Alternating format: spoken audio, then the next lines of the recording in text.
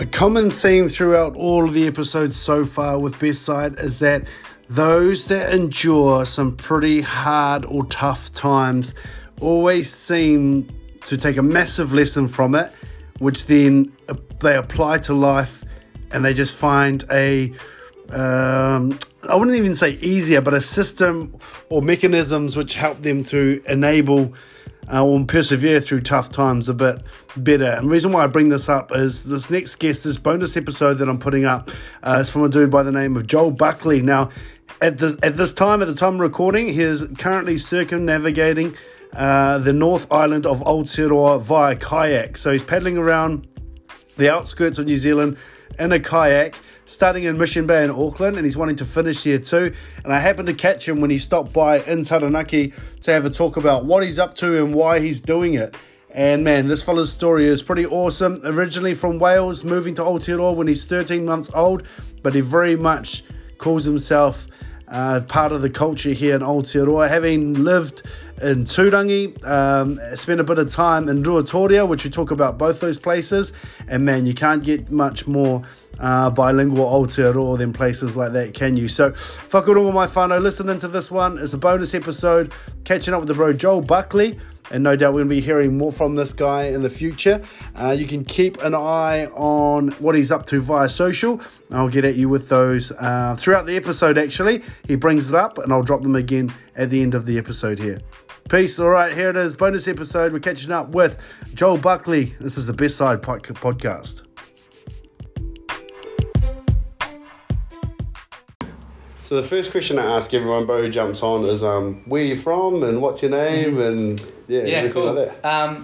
Joel, born in the UK, I was 13 months, just got told that before because I always forget, obviously being a baby when I came over. Just on a holiday, parents wanted to get away, busy life, and they fell in love with this country. We went back, grabbed all our things and shot straight back, and we moved into South Auckland, Pukekohe. It wasn't South Auckland then, it's followed up by the stuff. But I grew up there until I was 16, 17. Because I left school when I was 15. I started working and doing all sorts of bits and pieces. I've been a geologist assistant, a veterinary assistant, did a certificate in woodwork, electronics, certificate in agriculture. I worked with racehorses for 2.5 years. I was kind of just in limbo for a bit. And then I moved on to outdoor education and did that for 2 years, Central North Island, and I've been all over the place, but it's kind of... So is it just you? Have you got siblings or...? Yeah, they've got 2 siblings. I've got one younger brother. He's real musical, smart, he's just a top level student, kind of thing. Got my sister, and she's the same thing, real musical, real top students, and she qualified as a lawyer, and she doesn't do that anymore. She got bored of that kind of stuff, but you're bored of being a lawyer? Yeah, just didn't enjoy it. And then there's me, dropped out when I was 15, and did all this kind of crazy stuff, and I've always been that kid that just goes out in the fields and does dumb stuff. So you're the older one, are you? Middle child. Oh, middle? Oh, yeah. Yeah, but yeah, that's definitely me, and then that's us. Cool. We got some cousins and aunties, uncles, blah blah, but they're all overseas, so don't really get to interact with those too much. So tell me about school then. Like, it sounds like it was an interesting time by the facial expressions you're making before. Yeah, when I was younger, like between up to 13, really good. I was kind of near the top of the class. Everything was easy. I was athletic. I could do sport. I could also do class. So there wasn't any kind of conflict of interest. And then I moved on to a proper high school, 2,000 kids, kind of gone from 300, know everybody, to holy crap, I got asked to go to the toilet, like that's just wasn't a thing when I was at school when I was younger. And we couldn't do the things that I had wanted to. It was an hour and a half on the bus each way to get to this school. Wow. And so I couldn't play sport, otherwise I'd have to leave at 4 a.m, and there wasn't a bus or train running till 8. So it just didn't work. It just kind of grew my frustration. And then schools changed from you could just write down the answer to writing down formulas. In my brain, if you ask me a math question, I'll be like, oh, there you go, there's the answer. Works my brain. Too fast for me to write. Yeah, they want you to show working, don't they? And it just didn't click. And then, my family kind of had some issues, and it just got a bit bit much for me when I was just in that environment. And thankfully, though, my parents are very accepting of that, thinking, oh, it's not for you. And they gave me a kind of a front saying, if you want to leave, you can, but you've got to go and study and work and not just bum Do around. nothing. Live in my house for free. That doesn't work. And I'm really thankful that they did that, because I think that's a lot of kids just get the easy way out, and that's where they can hit the trouble and go find another role model or another way through. So yeah, we're all thankful for that, 'cause I did. I've been working ever since, or doing something crazy like this, and I think I've had 6-month holiday, and I tried to work during it once. So yeah, it's always been go. I hate stopping. I get 2 days off. I'm like, nah. So tell me about some of these jobs that you've done. They sound pretty interesting. There's always a story about how people fall into actually doing this job. Like it's usually a bit more elaborate or a bit more interesting than I applied and I got it. Yeah. Well, right from the start, there's 2 first jobs, the geologist one and then veterinary assistant one. They were family friends, and they just heard that I was looking, and they're like, oh, here you go, cash job, because I wasn't 16, and they're like, oh, let's give you some money. Yep. And it was interesting, and it was cool figuring out that I didn't want to do it, but it's still an insight to how buildings were set up, and I could be a part of that, which was kind of crazy. And now thinking that I ticked boxes and put down numbers to say if someone's house could be built, or I helped these animals get better, or whatever. It's funny when you think like something so, I guess for lack of a better term, mundane at the time actually turned out to matter in a big way. I could have ticked a box wrong. Someone's shouting out, sorry, you can't have that house. As a 14-year-old kid or whatever, that's not, that's pretty crazy to think. Yeah. And then I've been into riding horses and into the farm life since I was 11. So my dad got me into that, which came about with me breaking my toe and couldn't play hockey, which was my favourite thing to do. Okay. So this you can still do, and I think you'd be good at it. I really enjoyed it, and it moved on to this place that our friend at the gym heard I needed a job, come work for me, or with me, and I ended up working with racehorses, just doing the mundane cleaning, but also exercising them, learning about that kind of industry. And after 2.5 years, I kind of got to the point where I'm like, I'm not growing, I'm not moving forward, and I'm becoming a bit more bored of this, and it's not really me. And then I kind of came into this situation where I got glandular fever, which put me out for about 6 months, in bed. You can't get out for more than 10 minutes before I wanted to fall back into bed again. Yeah. And that was a real kind of struggle for me, being fit and healthy and wanting to get out, to suddenly I get sick off anybody that I walk past, and then a lot of time to think. I was like, what's next? What do I want to do? And I had a couple of thoughts. One was the police, but that didn't work out because I had an incident when I was younger with drugs and alcohol that weren't mine, but I got blamed for them, and so that was on my police record. That was, I can apply later in life, but that stopped that. And so I quite enjoy music, and I was like, maybe I'll go study in music at uni.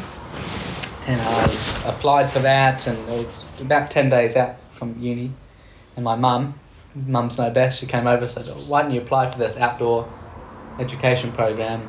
I think you'd really enjoy it. I'm like, oh, fine, Mum, shut up, I'll apply, and if I get on, I'll do it, because 10 days, like, no way, that's not going to happen. 3 days later, we get this letter saying all these people have dropped out, there's a space for you. I was like, oh my God, okay. Opposite direction, instead of moving north to Auckland and south to the mountain. And I fell down in love. Where did you head to, like down Christchurch or? Turangi. Oh yeah. Oh okay. Yeah. Oh true. Yeah, so lived there for a couple of years. That was interesting.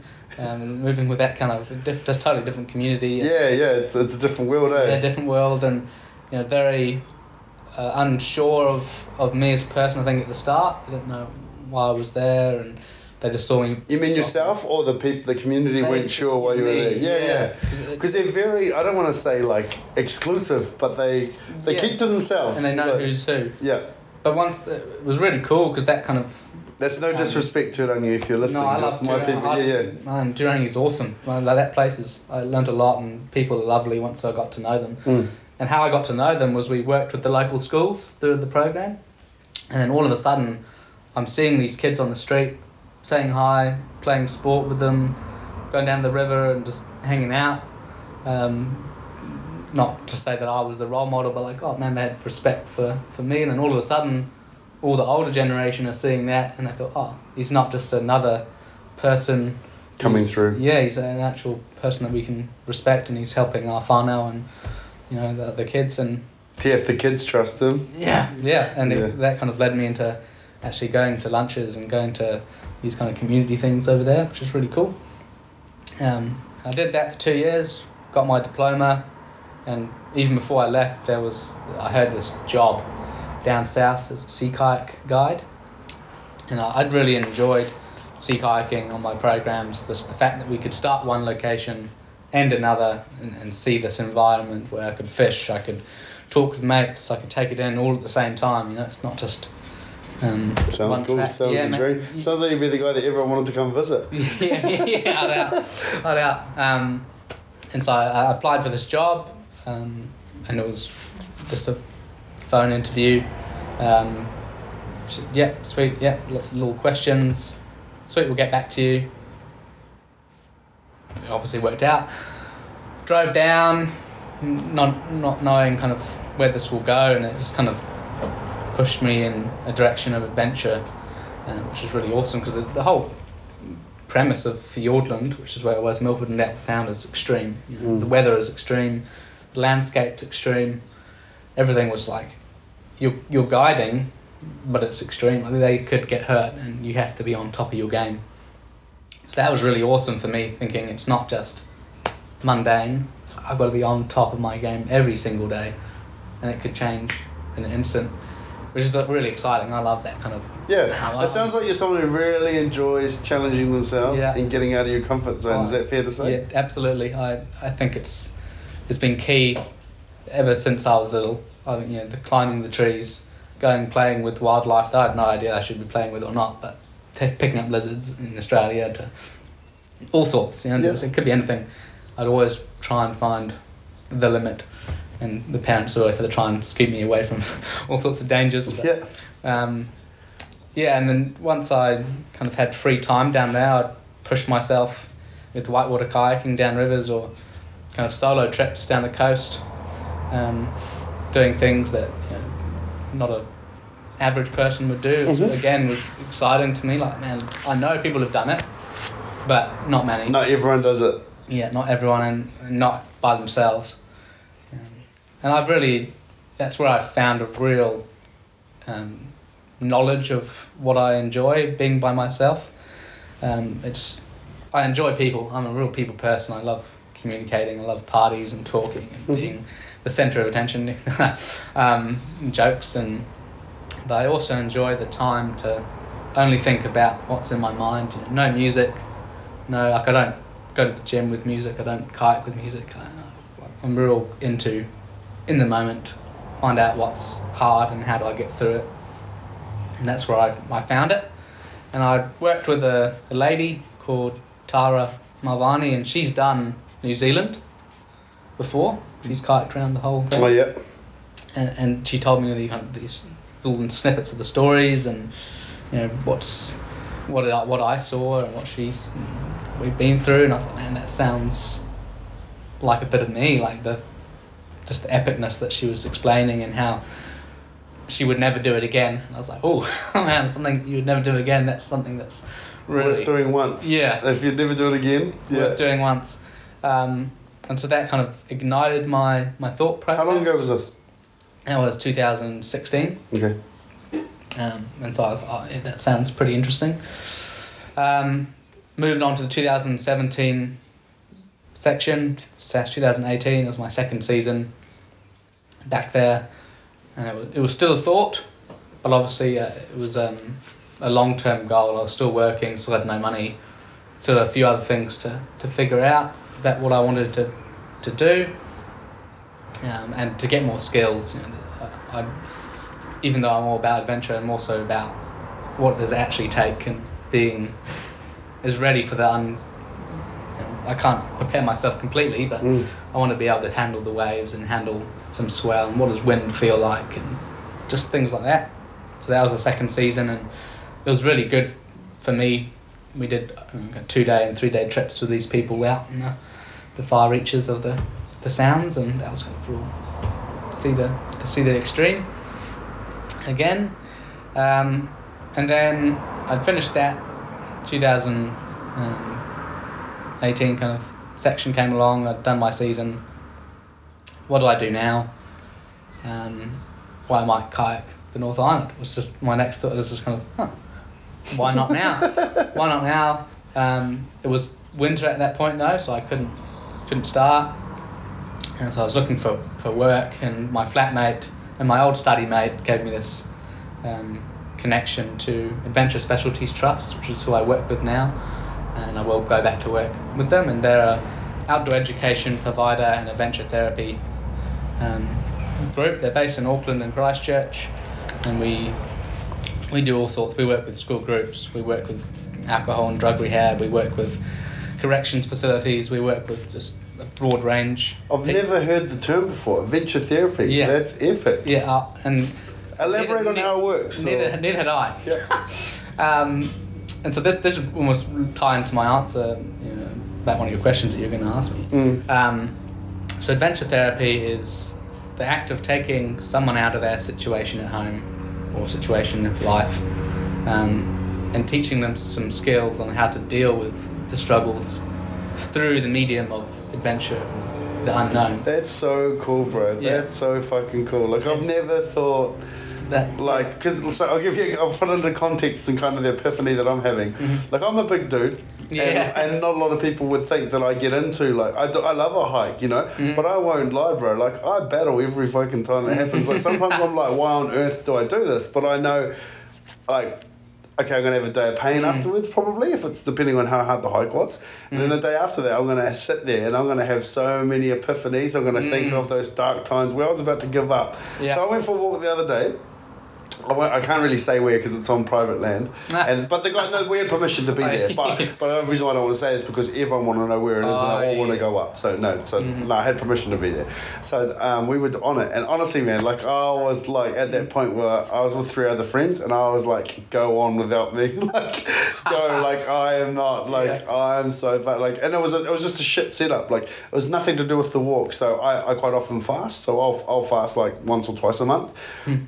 The decision to go on this walk was kind of last minute, and the day before I had fasted, and I hadn't had breakfast either, so I'd fasted and gone into like a big ass hike. I'd also gone to the gym the night before and done a heavy leg session, so my legs weren't as strong as they should be. It was just a shit setup. It was such a shit setup. But like I've never thought of it before as being therapy. That's why I'm having a absolute mind blast at what you're saying, because that's what it was for me. Because like I said, I was ready, like, just go without me, save yourselves, like, being dramatic in my head about it. But now, like, man, I'm so pumped that I did that walk, because I learned I learned how resilient I actually am. How, like, you got to go to those dark places to appreciate the light places. I know that's corny as fuck, but it's true. I was going to say the same thing. We have a thing called caving. You go underground and explore, and that's a classic one that we say. We're in these dark places, but what gets you out is everybody else there. They have their lights and they can show you that. Or yourself, you might have your own light and you can find your way out of the tunnel eventually. When you get out, how much better it is when you do get out. But yeah, it can be great epiphanies. Sometimes people are in tears after these things, or it could just be like, that was actually really nice just to experience something with friends. Or success for some kids is cooking porridge.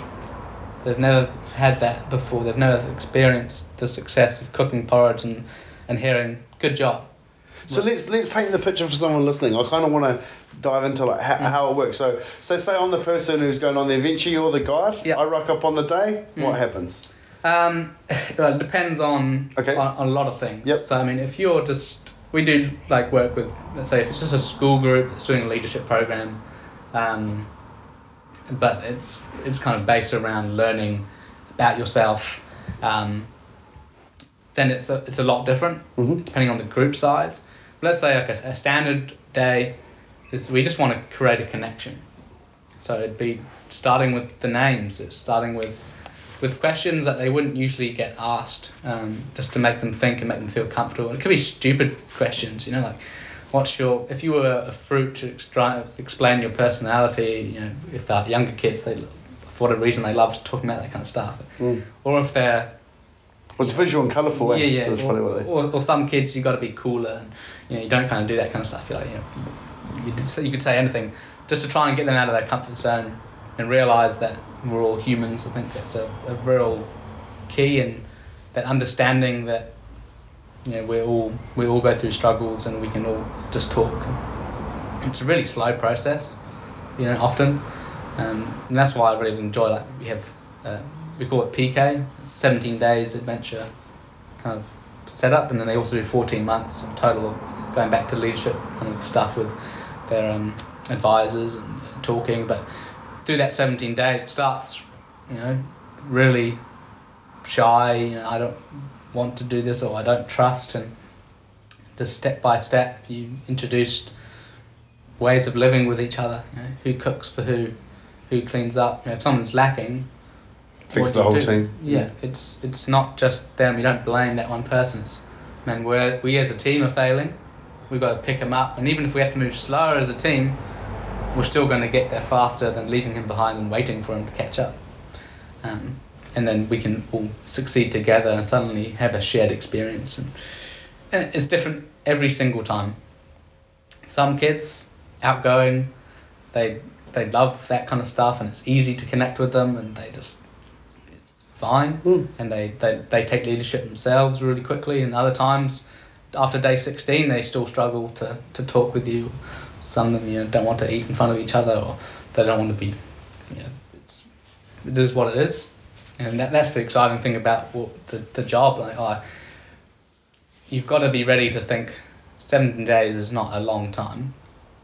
If I don't provide, you know, if I don't give them that kind of board to be the best student ever in 17 days, you're not a failure.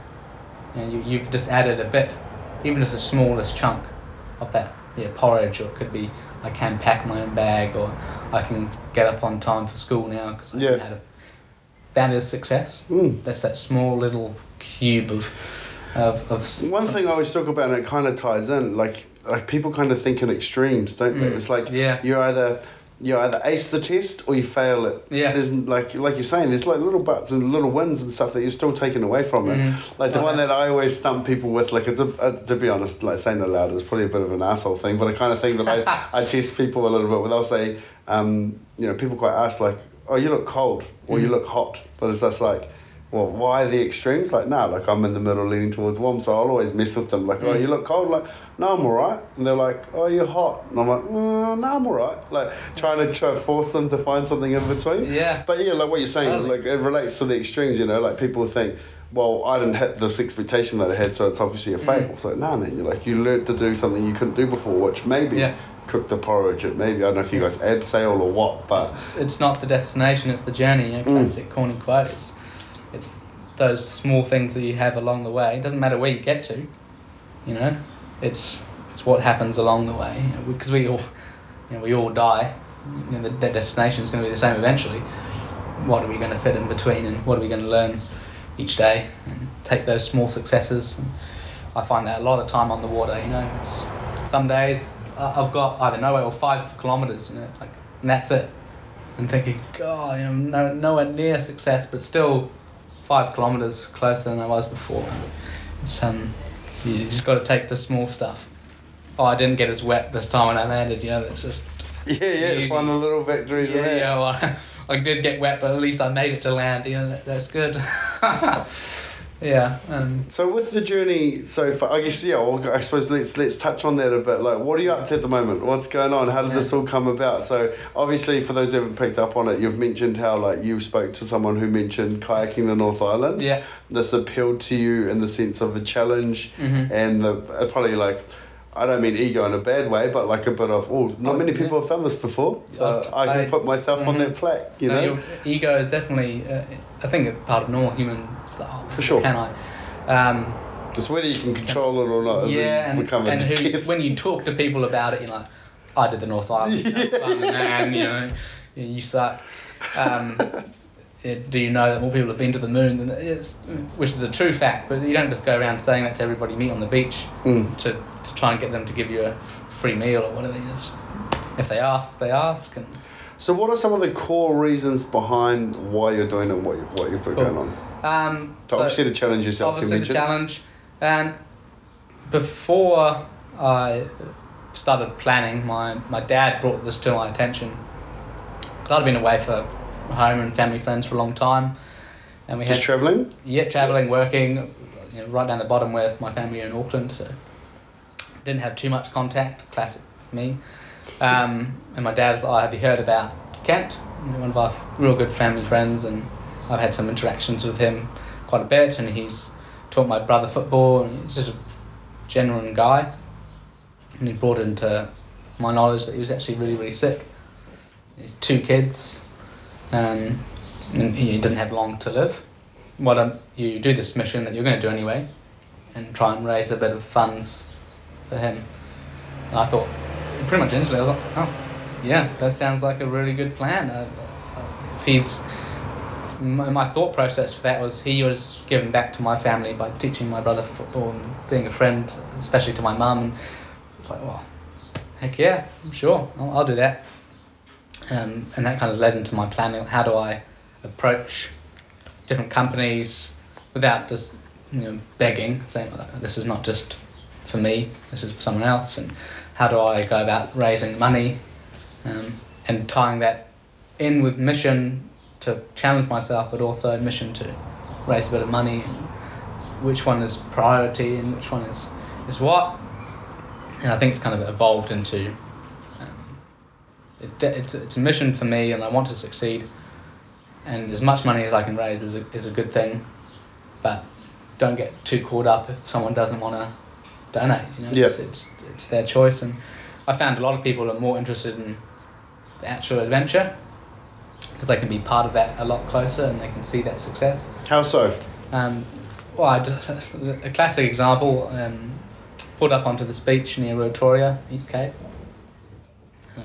But that's cowboy country there, bro. Yeah, wild horses. So I'm from that side. I'm born and bred here, but I'm from a place on the east coast called Te Kaha. So you might have come across like Waiho Bay and stuff like that. Maybe on the way around. But went straight past it. Yeah. So I'm from up there. Oh, true. But so I know but that's cowboy country there, bro. Like legit, still on horses. Yeah. So I'd pull up, and it's getting late because I got on the water about 4 o'clock that afternoon, and I did about 15k in 5 hours. It was a really just tough day.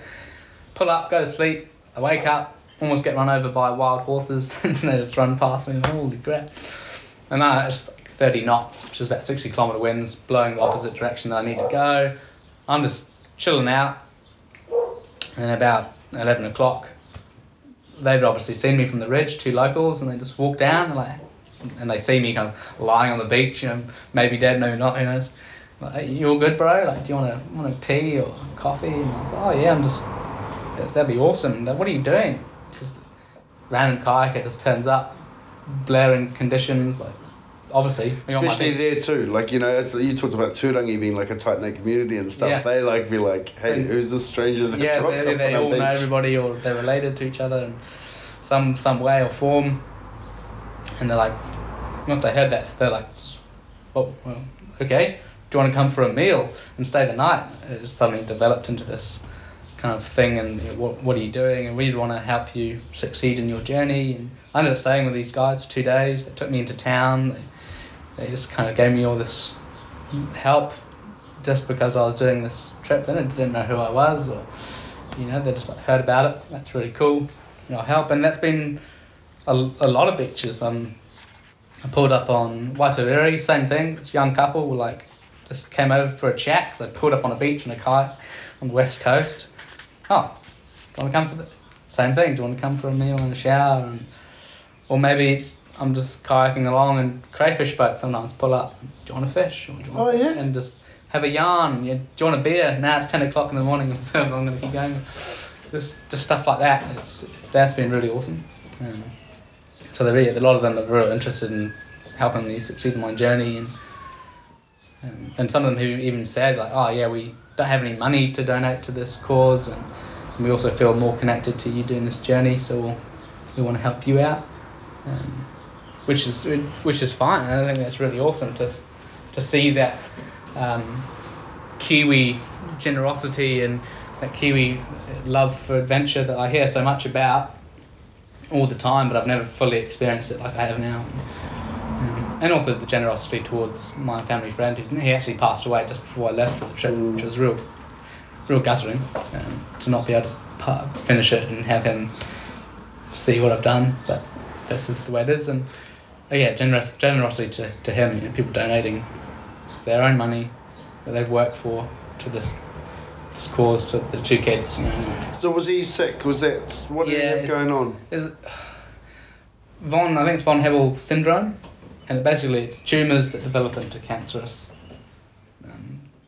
and they was all through his body, and they caught it too late.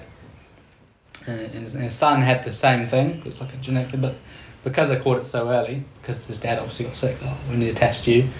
It's fine. Oh, good. Which is awesome. Yeah. But by the time they found it, he was already screwed. He knew that he only had so many. He can only delay it so long. I may as well try and tick so many boxes with my kids, and which is what you would do, right? For sure. Make the most of it, which we should be doing anyway. Exactly. But when people think that time is of the essence and we've got forever, it's comfortable. Yeah, people slack. And that's not coming from high horse at all. Like, I fucking do it. I kind of will have days where I'm just like, nah, I just cannot be fucked today, so I chill out. Yeah. And then, like, I mentioned before we turned the mic on, like our community is going through a bit of a bereavement at the moment, and like it's definitely been the big thing that I've been battling with, and I know we've just met, this might be a bit of an overshare, but I feel like you're a comfortable guy, you're open. So this lady who's passed away, one of the things that keeps replaying in my head, I don't want to say it's a regret, but it's definitely left its mark, is like, so she works with my girlfriend, and we had communicated via like Instagram and Messenger and stuff on the podcast. She was an avid listener. Hey, I listened to this one, I got this from it, this is cool, keep doing what you're doing, oh, you should look into this, what about this topic? And we'd always be generating conversation. The one time I seen her, she was a hairdresser, so she was like doing someone's hair, so she was busy, she had shit all in her hands and stuff, and I had a handful of food because I was dropping in lunch to the girls just because I was going past, and I knew they hadn't eaten because hairdressers are bonkers, just work, so thought I'd drop off some food. So I had a handful of food and she had and we looked at each other, and like I desperately wanted to hug her because like I'd never seen her before, but I didn't because of my duties at the time, so to speak, and her as well. And she kept on saying to my girlfriend, oh, when he came in, I really wanted to hug him. And I kept on saying to her, oh man, like the one time I got to hug her, and just things never synced up. We never got to see each other again, and now she's gone. And it's not necessarily a her thing, it's just a, man, I can't believe I prioritised holding these fucking stupid boxes over giving someone a hug. And it's been such a huge lesson, man. It's been pretty powerful. But so with the research, with the money, is it towards research? Is it for his family? It's for the 2 kids. Okay. And they're not the I think one of them's 16, one of them's almost 18, so they're not the youngest. But when I was that age, I remember having my dad always giving me advice on insurance, giving me advice on what foods to eat, where to go and do this, where to go do that. And I was never one to ask too much, for food money. I've been working, that wasn't me as a person, but if I needed it, he'd be like, I'm going to buy you dinner, or I'm going to give you some groceries if I needed it. And them living without that security, without just having a dad, someone that you can talk to and experience stuff with, I couldn't imagine living without a dad, and at least giving them some money to buy some groceries for the week as they try and go through other studying or work. That's big. That's something that that dad would be doing. So I thought, well, I'll try and replace. I can't replace a dad, no way, but I can at least give them a little bit of help to live a little bit more comfortably until they set up some sort of proper job where they can earn lots of money, or they've found out that they studying what they want, and etc. etc. Yeah, just to help out. Just to help. I'm not looking to. I mean, if everybody wants to donate $1,000, then sweet, I'll buy them a house. If that was, if people donated that much, but my idea is, I just want to help as much as I can, without asking for the world. Just give what you want. It could be $10, it could be 20, it could be more. Just whatever you want to give, they'll be able to buy some milk and bread with that. So that's what the money's going towards. And cool. Let's say all of a sudden you meet lots of well-off people, and if I reached the $50,000 goal, let's say for some magical reason I did, then the money would go to research in cancer awareness. But right now my main kind of focus is to look after the kids. Yep. But as I walk around talking about it, that is my kind of awareness for people. Like, you don't know, your kid could have it. If there's a mole, go get it checked. If you're feeling off, go get checked. There isn't a negative to go and getting checked. Yeah. New Zealand being the UV rays, everybody's outside, and was shocking for not putting sunscreen on or wearing hats or. And just for going to get checked and asking for advice, it's People a very she'll be right sort of. They hate. I mean, I don't know whether it's just now it's blind optimism or if it's actual fear that something might actually be wrong. I think it's a bit of both. Yeah, I don't know. And because what if it does happen? But if it does happen, hopefully you catch it early. What if you were 5 years, a year, 6 months too late? We can't operate on your brain. You were going to die. Or what if you're a dad and your kid, is that getting checked? It's not a horrible. I don't know what changed with me. I definitely was a staunch dude that was nah, I'm not going to the fucking doctor. But I don't know. I've got no qualms with going now. I don't know what's changed. I used to have a real, I don't know if I want to say stigma, but just have you real attitude towards it. I don't need that. And I don't think it was I'm too tough for that sort of thing. Yeah. I don't know, but it's definitely changed. It wouldn't happen to me. But it's hard to know back in the day what you were thinking. It's just, but for me, finding out that people have passed away, people close to me, and seeing that kind of stuff happen, actually in my life, because I've seen it on TV, you see it on sad news stories, blah blah. Oh yeah, it sucks. Whatever, and they'll tell you to get checked. You're like, oh yeah. But seeing your friends, my family members, get killed by this kind of horrible disease, especially when they could be cured of it if they catched it early. So, well, why wouldn't I? I shouldn't be worried about having cancer if I can get it cut out. It's the whole fearing fear itself thing happening, kind of, Nobody and I think it's a big society thing where everything has to be good and has to be nice. Instagram's a classic. I love Instagram, and I post real good photos too, rather than shit ones a lot. But a lot of it's nothing can be wrong. It has to be right. It has to be okay. Because if it's not, I'm not. Yeah. Whereas life's not like that. Life is full of crap, and it's a roller coaster, It's up and down. It's not a train that's just flat. And the track could come off at any time. Yeah. You don't know. You just got to be on top of it, and that's one of the things that I want people to be aware of as Kiwis, and I think especially males. I find a lot of my friends and me, especially when I was younger, and even though I'm not an old person yet, I'm still young, but it's this real male thing to think, nah, she's good, carry on doing my thing, I don't need to wear sunscreen, don't need to wear a hat yet. Yeah.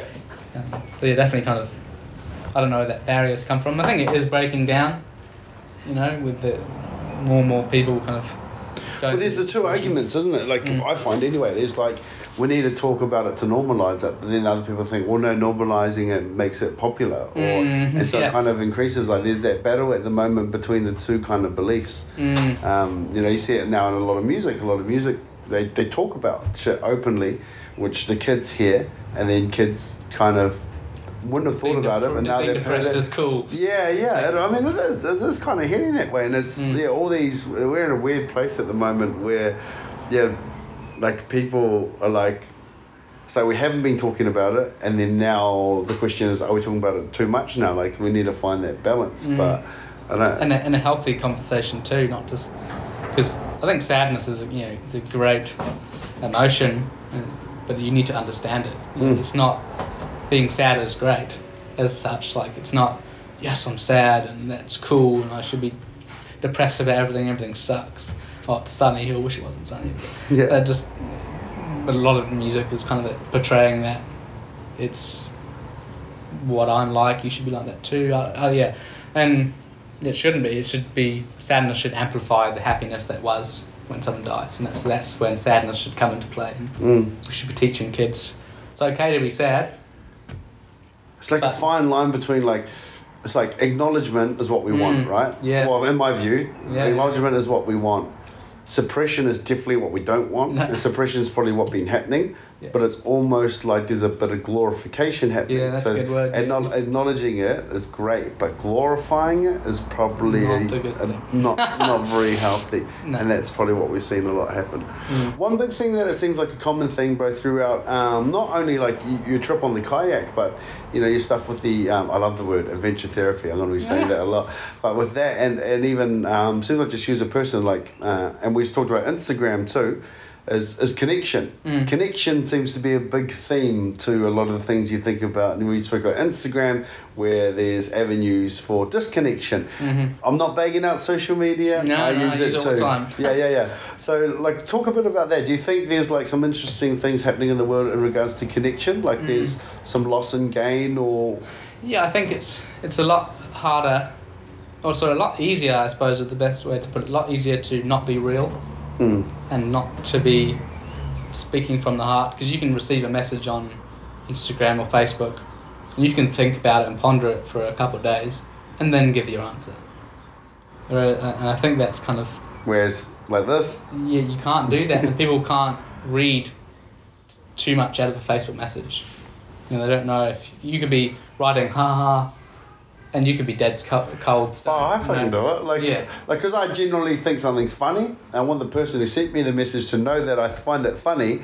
So I'll write LOL or I'll write haha. But if you're sitting next to me, I'm not cracking up. I'm not laughing out loud. But it's like, I want you to know that I thought it was funny. Like, I just want to give you that props. But, I think... But I do feel like a bit of a dickhead. Like, it does feel weird and almost fake that, like, I'm writing haha, but I'm not ha-haing. Yeah, so I think there's a connection lost in a lot of that kind of stuff, and I think that's also different people struggle with it more, I think, and for me it's a big struggle doing that kind of messaging stuff. I'm really a person that loves to gain a lot from their facial expressions, and my whole movements dramatized, and that's how I communicate.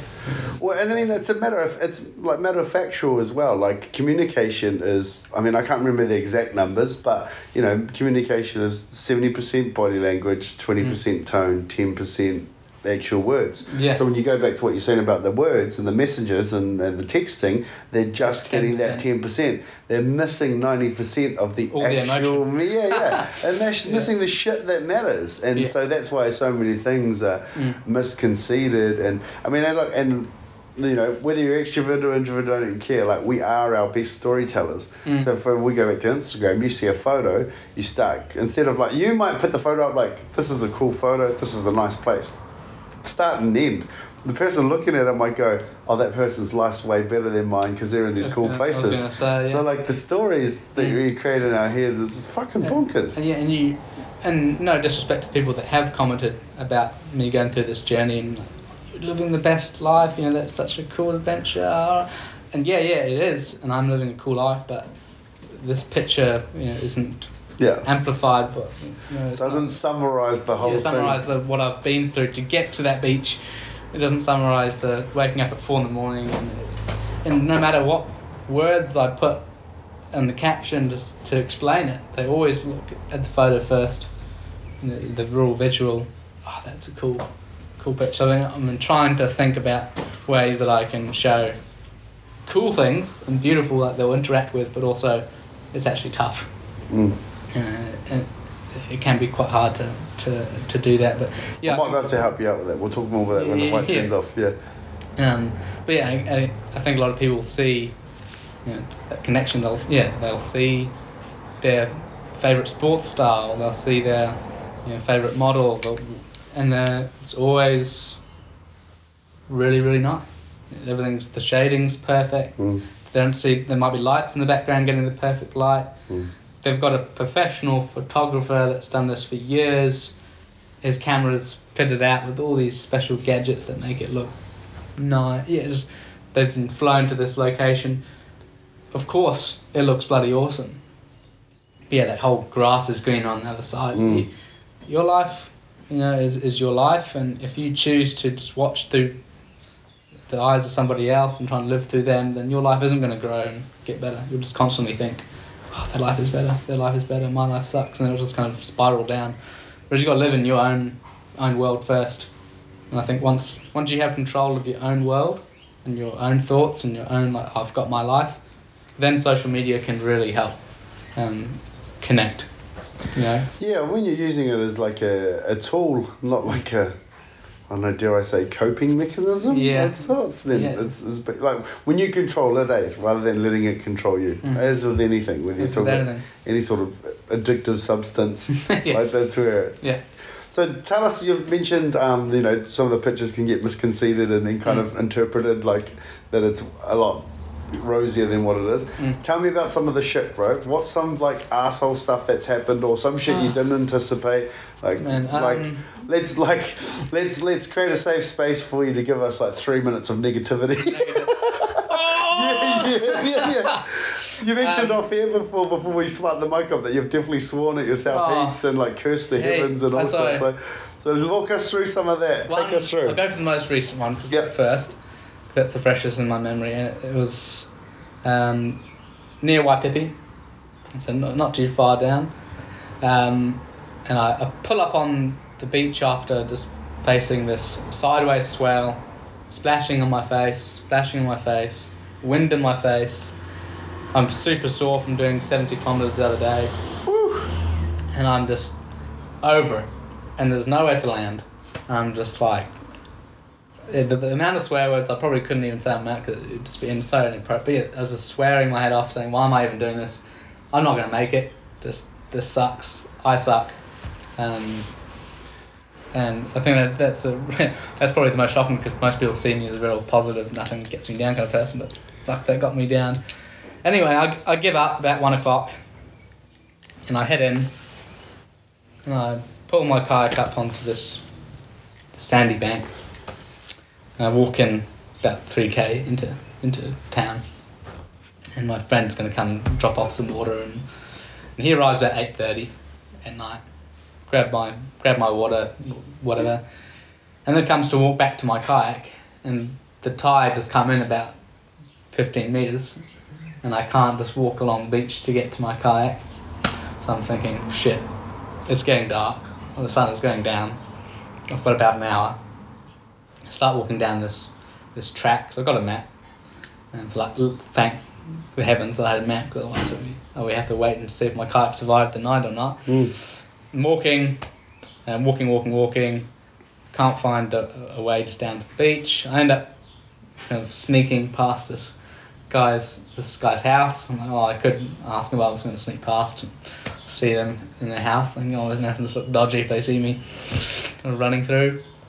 And then my water bladder that I had with me burst, and that doesn't sound that bad, but because it was on my shoulders, my puffer jacket and my fleece pants were soaked. Oh fuck! Which is my only warm clothes, and I was just like, wow, that's almost too much. I was bare feet, and then I come across California thistles and blackberry in the dark. Every time I take a step, fuck, and I don't know what my kayak's doing. I'm just stressing out, and eventually I find this old 4-wheel drive track.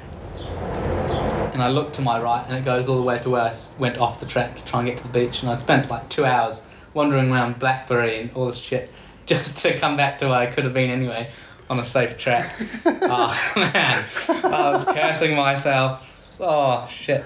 Anyway, you're like sweating talking about it now because it's pissing you off again. The blood is boiling right now. The only upside to that was the moon was full. So I didn't have a torch or anything, so I could just see a little bit once the moon rose.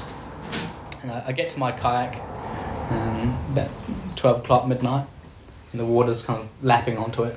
It's not quite high tide. If it was, I don't know if my kayak would make it or not. So I'm thinking, shit, I made it, that's good.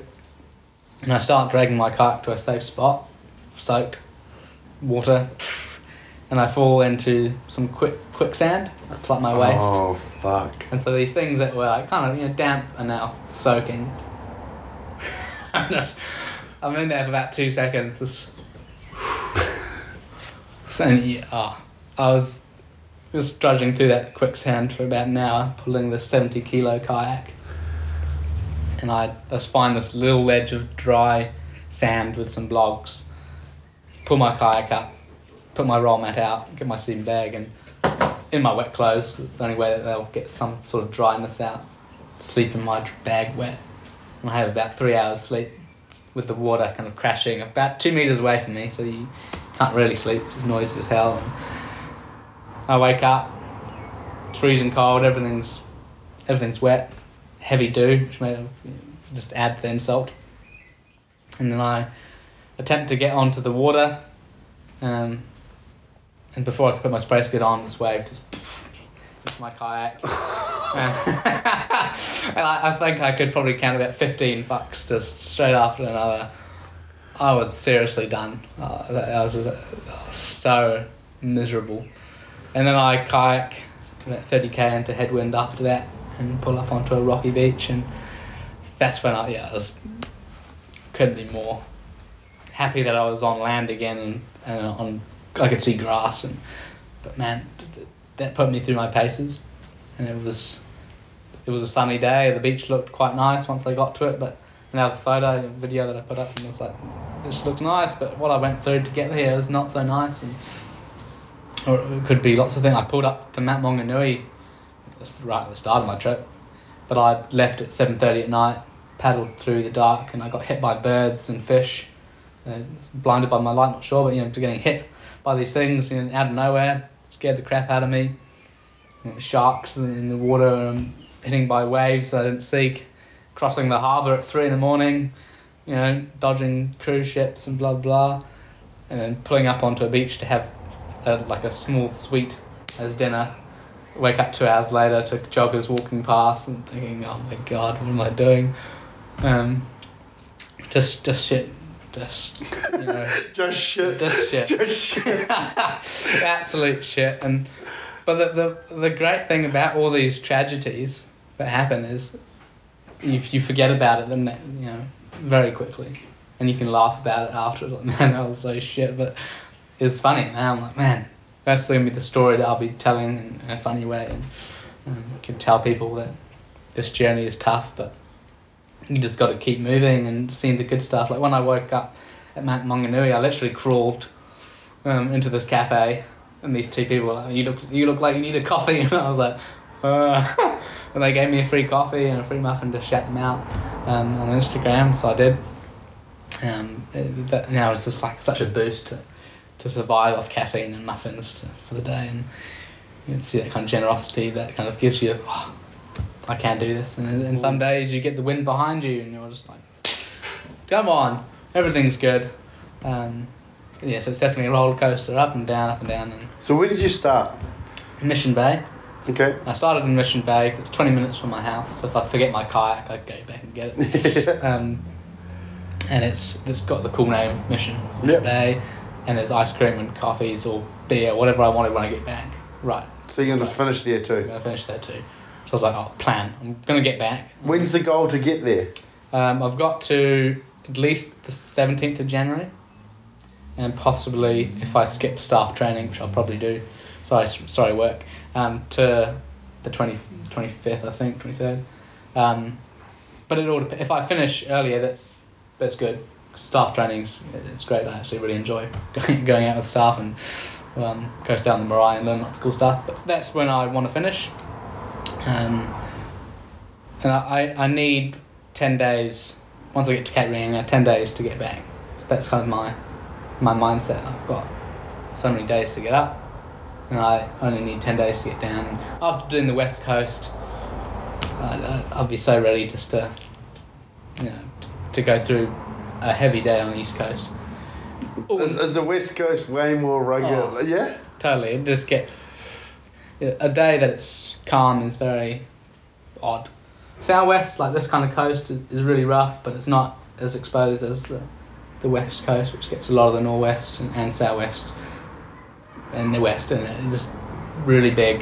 Don't know if I should tell you, but we've had a couple of orca sightings here the last week. Few weeks, so... So you get eaten by one of those short trip then. But yes, it's just big days, so there's not many safe places to land for me. So up the West Coast, it's going to be 70, 80k, 60k days, stop, maybe the same again for 3 days, and then wait out the bad weather, go, stop, wait, stop. But once I get to the East Coast, like Cape Reinga, all the way to Whangarei, there's like huts and campsites all the way. Then once I'm at Whangarei, down it's nice coves and harbours, and I've got lots of friends and people want to join me for the last week and some stuff. And yeah, once I'm there, so is it funny, like, do you ever, like, because, man, you tell me if I'm wrong, because obviously, I've not done what you've done, but, like, in my head, like, going out along, like, going past the Ruatori and shit, that would have felt like a mission at the time, or no, it was pretty... Yeah. But then now that you've come to the West Coast, you're like, that was fucking nothing? That was easy. Oh, shit, that was it. Like, looking at those waves and, oh, no. And now I'm here, I'm like, oh, it's a calm day. Holy crap. But I was really lucky, considering it was spring when I left. Very calm. I had some completely flat days. A couple big ones, but mainly real flat. So really lucky, considering.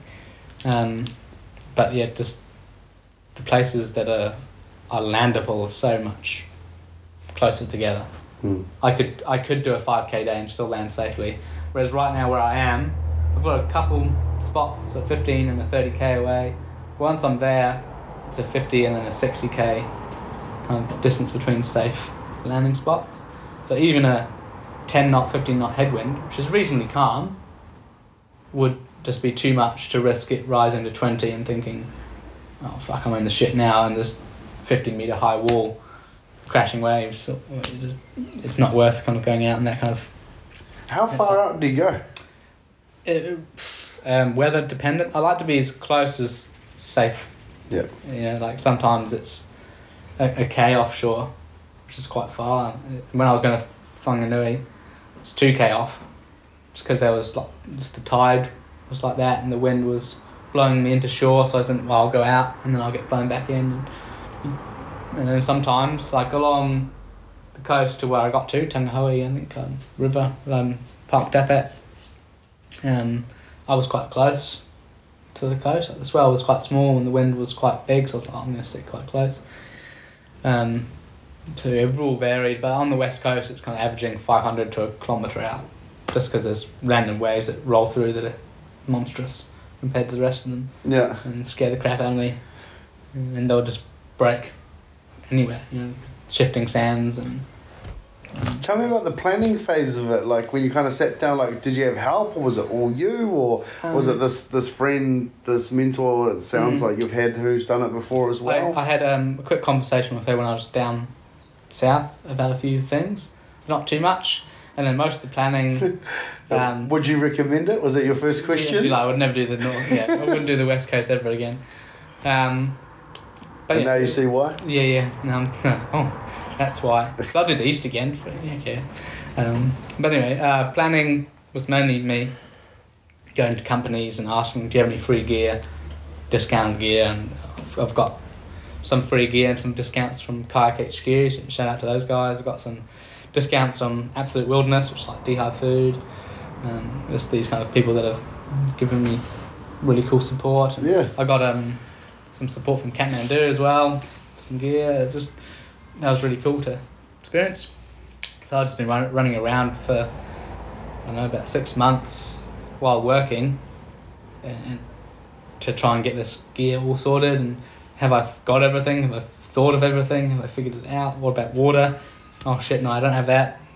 Running out, like right from the day before I left, I was running around collecting stuff that I just thought of, because it's so hard to imagine being out for 4 months. And, Yeah. You know, everything's And what did you in-house. get wrong? Like, there's obviously been some things that you probably fucked up along the way. Well, right from the get-go, I think I brought too much food. So it slowed you down? Or? Slowed me down, so that was a big one, and too much water at the start. And I say that because there were so many nice places to stop for water that I just hadn't done too much research. And some of them you can't. Like some of them I pulled up onto this campsite. It doesn't mention anything about water, but there's water. I just carried 3 litres of water for nothing. So a lot of learning through misadventure through that. And I'm pretty kayak fit, but I wasn't kayak fit for a 70 kilo kayak, and it's so hard to do that because I'm not going to pack 70 kilos of gear into my kayak every single time I go out for a training session, because I don't get as many training sessions as I was like. You know, I'm working, could be 12 days in a row, and then you have some days off, and the chances of those days being nice for kayaking are like, it's winter time. Yeah. And so I think if I was to do it again, training wise and planning, I would take a couple months before my trip to just kayak, just pack, just prepare, have no work, and save lots to survive that section. I think to anyone that... It sounds like you're going to do it again. Yeah, like South Island. No, it sounds like the way you're talking is like... You never know if I'm going to do the South Island, I don't know. But has someone done it? Yeah, someone's done the South before, yeah. Has everyone ever done both? Like in the same... So yeah, the person that I met, she's done... Oh, so she went around both? Mm-hmm. And Stuart, and the crossings, for Bow and Cook. And then I've also got contact with... we call her Red, Lynn Patterson. She's giving me some info on... She's also done the whole thing in one go. Like she just non-stop. How long did it take her? 400 days. Fuck. Yeah, power to her. I don't know. But yeah, she's going. How long is this trip taking you so far? 2 months on the 17th. And how long have you allowed yourself for the whole thing? Like kind of 3 to 4. Is that right? Yeah, I've got 3.5, 4 ish. Yeah.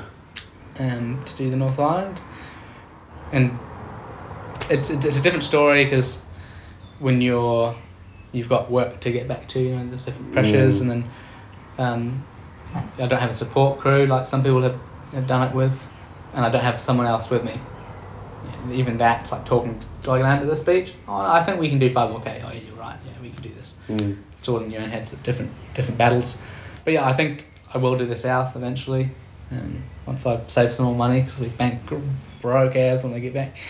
But yeah, if anyone else hears this and thinks, oh, that sounds interesting, maybe I'll give that a go, because I've thought about doing it.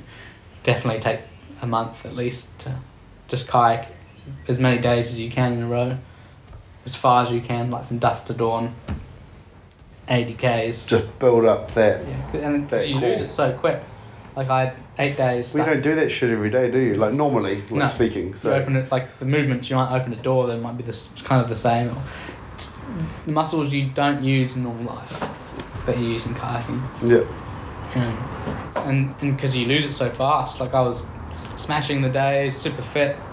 Once I got to Otaki, pulled in, that big storm rolled through, I had 8 days off, and then all of a sudden I was extremely sore by the time I even got out to surf. Like body was like seized up. What the hell? Yeah, I thought we had done. I got my body had shut down. So yeah, it was, I'd probably, even now I'm thinking, okay, I can't just sit around doing relaxing stuff. I've got to push-ups, every hour, sit-ups, make sure the body's activated, ready to go, eat lots of food, even though I don't get hungry when I don't do anything, because my body's used to long days and then get hungry. It's like on a pattern. I need to force myself to eat, force myself to work out, to be ready to hit the water when it's ready. Because at the moment, it's not too bad, but it's getting worse, and it's supposed to be bad for another, I don't know, to at least the 21st, according to the forecasts, which is a long wait. So I've got to just be pumping the workouts, and because I'll need to get on the water and do big days to catch up again. That's the most frustrating thing for me is waiting and thinking. Yeah, you're just sitting there calculating how much more it's adding on, how much more work it's going to be. Because every day is a 30K. Like I figured it out that I was if I do this 30k a day, and then I'll be done in that time frame. So, figuratively speaking, every day I've got to do 30 more. Yeah, adding 30. Yeah. Onto the big 30. Oh yeah, and it's really depressing. Like I got to Otaki, and I'd whittled it down to 22k's a day. I'm like, oh, awesome. Yeah. This is easy. I've got this. Suddenly, I've gone down to about 45. No, up, sorry. A day to get back to like on a decent time frame. And it's like, wow. Suddenly it's changed the game, you know. It's no longer like, yeah, it's gonna work. Funny how those small things can add up, eh? And it just adds up. But that's again just one that you can't just give up thinking, oh, I can't do it. Otherwise you won't do it. Yeah. you got to just power through no matter what you've got against you. You've got to think I can still do it. And I'm really grateful, you know, for work, for giving me the time off and also extra. So it was supposed to be the 6th of January, and then it got delayed to some more stuff, and we'll push it to the 13th. And then luckily another trip cancelled, and I'll put someone else on standby if you don't get back. And it's kind of, they're willing to spread out my time as much as they can. They're helping to adapt to what you're doing. As long as they can give me. Yeah. And which is bloody awesome. Yeah, shit, yeah. Like, some people would be like, nah, you've got that. And you've got to come back. And partly because I organised it before I started the job, which is, if you're also going to do it, either quit your job because you're working at some random store to earn money, or organise it beforehand, get more time than you think, you know. Definitely go into that mindset that I could do it in 2 months if the weather was perfect every single day, but it's not going to be. No. It's New Zealand. Yeah. It's going to change. Change. You could get a forecast that's 50 knots and then suddenly nothing turns up. Or I had one time, this is not a cool shit one, pulled up onto this beach and it was variable 10 knots, which is pretty much as good as you can get. Now, you can get variable 5 occasionally, but that's just because someone's having fun. I think it's variable 10, variable 5 because I'm having a good day. I was like, oh sweet, I'm going to go to bed. It's no rain, nothing on the radar. Awesome. I just pitched my tent on some sand. That's all there is. I put a whole lot of rocks and everything to stabilise it. I go to bed, all happy days, and then all of a sudden, about 1 o'clock in the morning, a thunderstorm just smacks my tent and me in the face. Like 40 knot winds, tent comes over top of me, collapses, and I'm holding it down, and the water's just like pouring into the tent as I'm holding this thing down. And it lasts about 40 minutes of me just holding this tent as everything gets soaked, and eventually it calms down. That was it, just 40 minutes of just out of nowhere, no forecast, just rolls through. I get out and everything's covered in sand, like it's just ripped up all the sand and it's just sprayed it all through my kayak, all through my gear. My gear it's either covered in sand or it's gone, blown out into the dunes, even though the forecast was perfect. You know, and I'm just thinking, classic. You know, how classic is that? Just as you're just ready for a calm night, make sure you know Mother Nature's in control. Yeah. Don't take anything for granted. No.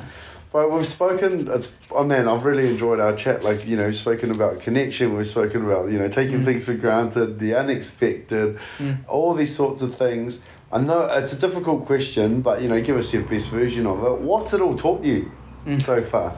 Far out. And I know there's more than one lesson. You can speak to a couple, but, like, what are some things that have, like, that stand out? There must be some things that have kind of consistently happened that you kind of have maybe, I don't want to say changed your values, but maybe you've got some new boundaries or some new things that, like, fuck, all right, this is pretty apparent now. It's happened enough during this trip. You know, what's it taught you?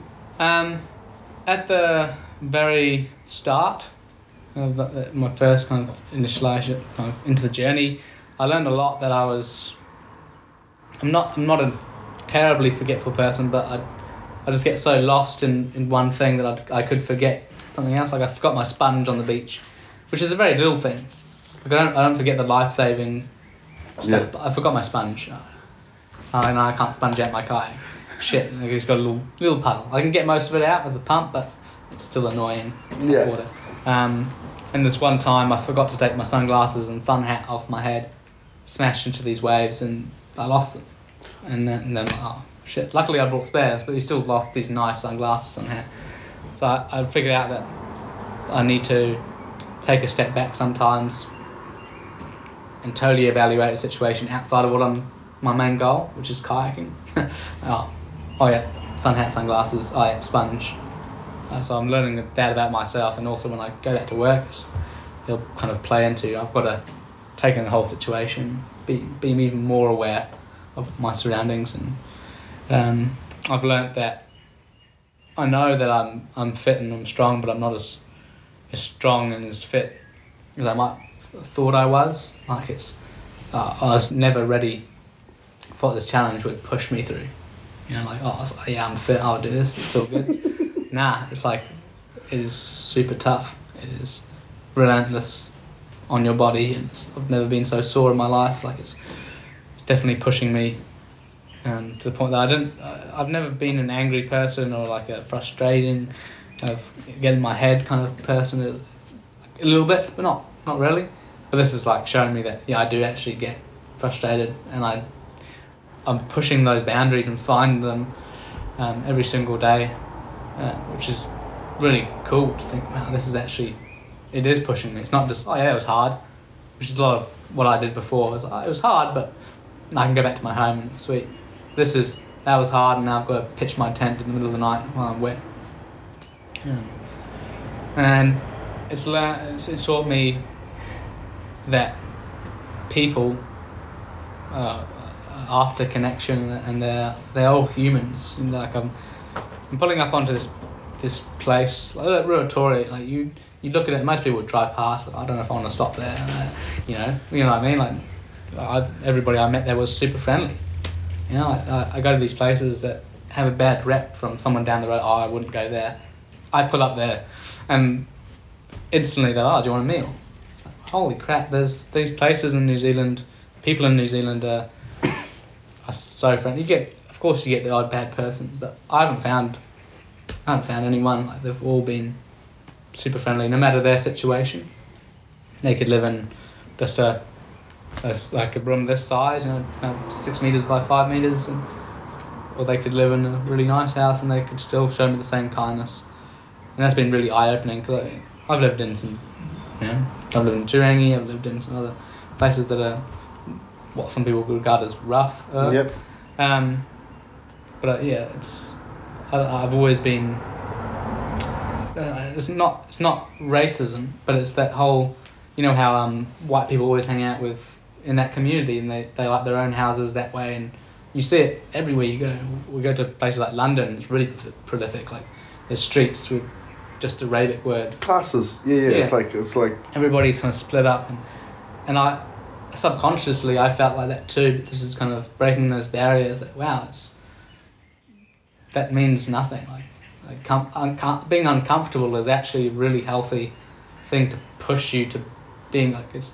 And I was like, man, I teach that to kids. Comfort zones, like you're comfort and uncomfortable and stressed, and once you stretch your comfort zone, it becomes better. And like, holy crap, I've been teaching that, but I haven't ever been really pushing my comfort zones, because physically I'm being pushed, and mentally I'm being, but this kind of cultural push is actually even as big as well, on all aspects of my life. Like, there is no class. I was going to ask about that, these, like you mentioned Turangi and stuff like that. I was going to ask how, your interaction with, the Māori culture and stuff like that, because you would have got some crash courses going to some of these places, but even a lot of Māori right now listening that have heard you say Turangi and Ruatoria, even they will be thinking, holy fuck. Yeah. So and I mean this with all due respect, as a small white boy going into these places. You've got an English accent. Yeah. I'm so there must be some shit. There must be some shit you're getting savvy to. Yeah. And I think what helped me was, in my childhood, I listened to a lot of hip hop. And I actually got into doing the spoken word poetry, rap. Being a confident kid was really key, I think, around these communities, because I could express something that they could connect to. I'd be talking to these kids. What kind of stuff do you like? I like hip hop. oh, true, do you rap? And then, oh, yeah, we rap all the time, yeah. And they'd do their thing. Get into battles and and they're like, whoa, what, white boy can rap? That's sick. And so finding that, like, I think that's real key for me, like learning connections, and they respect just trying, saying kia ora rather than hello. It's like, oh, sure, that's me. Thanks, bro. Like, they don't expect me to say everything in Māori because it's back to what we were saying about extremes, like the little efforts you make. You don't have to be 0% or 100%, but man, if we can see the increase of, and I'm not just talking about te reo or Māori, I'm talking about all aspects, like just like the effort. If we can see it increasing, all that is there, then you don't have to be full blown like. No, just need to make an effort. Yeah, for sure. So that's that. I've definitely had a crash course and just make an effort. And like a genuine effort, not like a ticker box effort, a genuine effort. No, and I was thinking about this on the car ride yesterday over here. They must get some mad reflection time because you have so much time together. 12 hours a day on the water doing nothing but paddling. You get a lot of fun. Do you actually audibly talk to yourself? Yeah, totally. And other things, like talk to a man. I see a seal and I'll talk to that seal, man.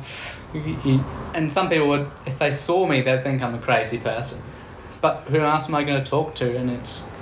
but I've done that, I think, a lot of the time in my life. Like, I'd be driving the tractor when I was farming and I'd just do impersonations or talk to myself and just random stuff like that. I love it. And I think it helps. Sounds like you're a bit of a performer at heart. Oh, yeah.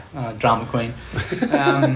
But I think it helps me actually express the real emotions when I talk it out loud. It becomes real. Yeah. Rather than just think about it, it often just floats straight through. Whereas if I speak it out loud, it's, oh yeah, that is happening. It is real. So if you speak out loud and that you're going to fail, you are going to fail. You crash up. Like, a lot of people don't realise, like, our heads are a confined space. So, like, only so much can happen in a confined space. Yeah. And when you actually say things out loud, you're letting it out into the world, which, I mean, you could argue is still a confined space, but it's a very big confined space. And it just allows you to actually see it a lot more. Yeah. That's just my view on it. Yeah. But, yeah, I mean, I've learned heaps, and just the Maori language and history and culture, especially for me, is becoming more and more important. And one, for work, I think it helps with connection with those youth, and we go to maraes and pipihas and mihi, like just that kind of stuff is quite cool to experience. And me being first generation Kiwi, I think it's really important to make that small effort, so then when I have kids, they already have a basis of a small effort. They'll already use those kind of little things, and then continue the legacy, right? Because then they improve on, like, say, if we put a number to it just for, like, analogy's sake. So, if you're coming in at 50%, well, then they can at least go to 60, and then their kids 70, 80, 90, until you get to where you'd like to be. And I don't expect anyone to, ever go fully into full TRL and just, 100% out overboard, whatever. But I do expect that I can be that board of, I am now a Kiwi, and these people were here before me, and they've got, a culture that was damaged, and not by me, by ancestors way past, but I'm still going to keep it alive because that is New Zealand, that is a people, and why wouldn't I want to at least learn a bit about it? And it's tough. I find it real hard. That's one of the boundaries and things that I'm finding is because I'm not a language person to start with, but something that I'm not born here and I don't have heritage here. It's hard for me because I'm finding a connection. I haven't already got one. Yep. I think a lot of people, especially in like my work and a lot of people have already got, this is my home and my family have been here for ages, or we were brought up in this area. Whereas me, I'm like, I was brought up, I was brought over here in a Boeing 747 and it doesn't have the same ring to it. Yeah, caught here in New Zealand, Te Waka. Yeah. I actually have to do that. But it's been real cool to meet people and practice. Yeah. Cool, man. So, like, I said to you before, there's only really one question that I ask on this podcast, and that is, there's someone listening right now who's going through a bit. Bearing in mind you're not a mental health professional, what would your advice be to someone to help them dig themselves a bit of a dark space? There's a lot. For me, getting outside and challenging yourself is actually really key. And your challenge doesn't have to be kayaking around the North Island. It could be, I'm going to walk up that hill. You know, just getting out into nature, I find is actually really, really helpful. And they've done lots of studies that certain mental issues and certain drug addictions can be helped through the adventure kind of basis. So like, if meth, for example, is very like wires you up. So skydiving, high adrenaline is a good fix for that. If you're wanting to get clean off marijuana for whatever reason, then walking into the forest and experiencing the different colours and sounds and calmness is really good. So if you're struggling with that, that'd be my advice. And then if you're struggling with depression or not being motivated, something that helped me through a lot of like dark times was you got to speak to yourself as another individual, which sounds really weird. And I got this off a book that I read, and it works. So I'm feeling really, really unmotivated. I'd talk to myself, hey Joel, so here's the deal. You're going to get out of bed, and that's the deal. Like that could be where you start. And then your reward is you find something that you really enjoy and you'll enjoy. That's your reward. You get to watch one episode of Netflix. The next day, hey Joel, this is the deal. You get out of bed, you make yourself porridge. You know, like real simple. Then you can do this. And you speak to yourself like a small child, like a real comforting. You don't get angry at yourself. Don't get mad at yourself for not being perfect, because you're not. So that definitely like made the epiphany for me. Is I am an individual and I've got to treat myself like one. And you got to be gentle, because otherwise you'll recede into yourself and you won't want to get out. That person's being mean. Yeah, and that was you. But you can be mean to yourself. Shit, yeah. Yeah, you can. You're the People own worst can be enemy. the most unkindest You are person ugly. ever to themselves. You're unfit for life. What are you doing? And same if you're not feeling, comfortable in your own body. Like, hey Joel, actually got real beautiful eyes. Thanks, bro. Just little things, and even if you don't believe it at the start, just verbally saying it will help you start to believe it, I reckon. And yeah, just little steps. Start finding, if you got a good friend, hopefully, small chats with them. Don't go full deep. Maybe right at the start, because they might think, oh crap, they're not a mental health professional. They might really get back and run away. Just little things. Hey man, like I was feeling real down. You don't need to go into details. Go to your mates. I'm real down. Can we go for a walk? And having that someone else to talk to, keep your mind off the bad stuff for a little bit. Have a break. And then come back to it, try and defeat it. You don't have, let's say it's a battle, like it is. You don't fight 24/7. You retreat back, have your food, you refresh, you recharge, and then you go back in. So don't just constantly fight it. Cool. Yeah. Awesome, bro. And where can people find you and like follow the journey, get a hold of you, donate? So Facebook is Joel's North Island Circumnavigation. The little profile picture is the yellow kayak at the front of it, so yellow kayak that's what I'm using. It's easy for people to remember. Instagram is JT Buckley, BUCKLEY _outdoors. And that gets the same posts as my Facebook, but if you like to use one or the other, I like Instagram because it's easier app to use, but Facebook will notify you when I do post, unlike Instagram. So if you want to keep fully up to date. And then on Facebook and Instagram are links to my Give a Little, which is Joel's North Island Circumnavigation again, where you can donate. You can message me on there and comment or whatever, and I can. Yeah, because I text you, didn't I? How does that work? So that's that's a satellite device that I've set up. Cool. It's called InReach, and there's a little link. You just click it. You can track my progress from day one. So you just click on map and all, and you can see where I've been, where I've stopped. Yeah. And then you can send me messages, and I get those regardless of where I am. I don't need cell phone reception, which is pretty cool. Do you get a lot? I get and it kind of comes through every so often. Like something will come up in a conversation, come through, and then, but most people just go through Facebook because Facebook, and I do reply to those a bit later, but I know people like to use that because they like to use it. Yep. But it's still cool. So if you see me coming towards like your beach or whatever, rather than Facebook, because I might not get it in time. You can send a message on there. I'm at this beach. Here's a beer. I might pull in. I might not. Just let me know, or just saying, yeah, keep going. I like to hear those little comments. But yeah, they're my platforms, and that's how you get hold of me. And I do generally read any comment that you put, and I'll try and interact with you and message you, because it's cool seeing people along for the journey, and keeps my mind off things when I'm waiting for 8 days waiting for the weather to clear. Sure. Yeah. And I guess, is there any sort of final words or anything that you want to end with or say before I let you rock and roll? Oh, just to anybody that's helped me, that might listen to this, thank you. It doesn't matter what you've done. It could be just a message. You could have given me food. You could have given me a wave. You don't know how much that helps me get through every single day. To the people that might be able to see me on the beach, don't be afraid to come and have a chat. Like, I can't give them food, I can't give them money. Just come have a chat. That's really cool. Message me. Get involved as much as you want.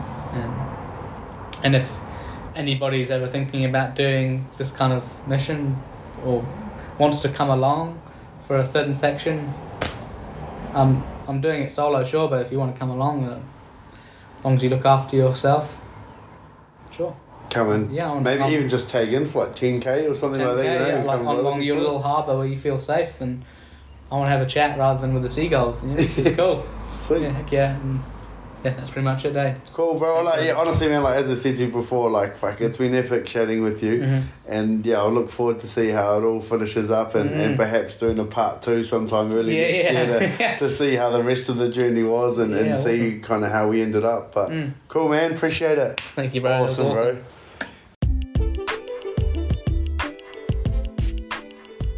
There it is, bonus episode for the Best Side podcast featuring none other than Joel Buckley, the dude currently circumnavigating the North Island of Aotearoa on a kayak. I've had a couple of days here in New Plymouth as the weather winter casted a little bit, so for safety reasons he pulled in and spent a couple of days here as the storm passed over. Got to catch up with his mum as well. I want to do a special shout out to the team at Shining Peak. They actually let the bros stop in for a bit of dinner and also shouted him a beer too, which I know he was pretty appreciative of. Obviously eating dehydrated meats for as long as he has been travelling around.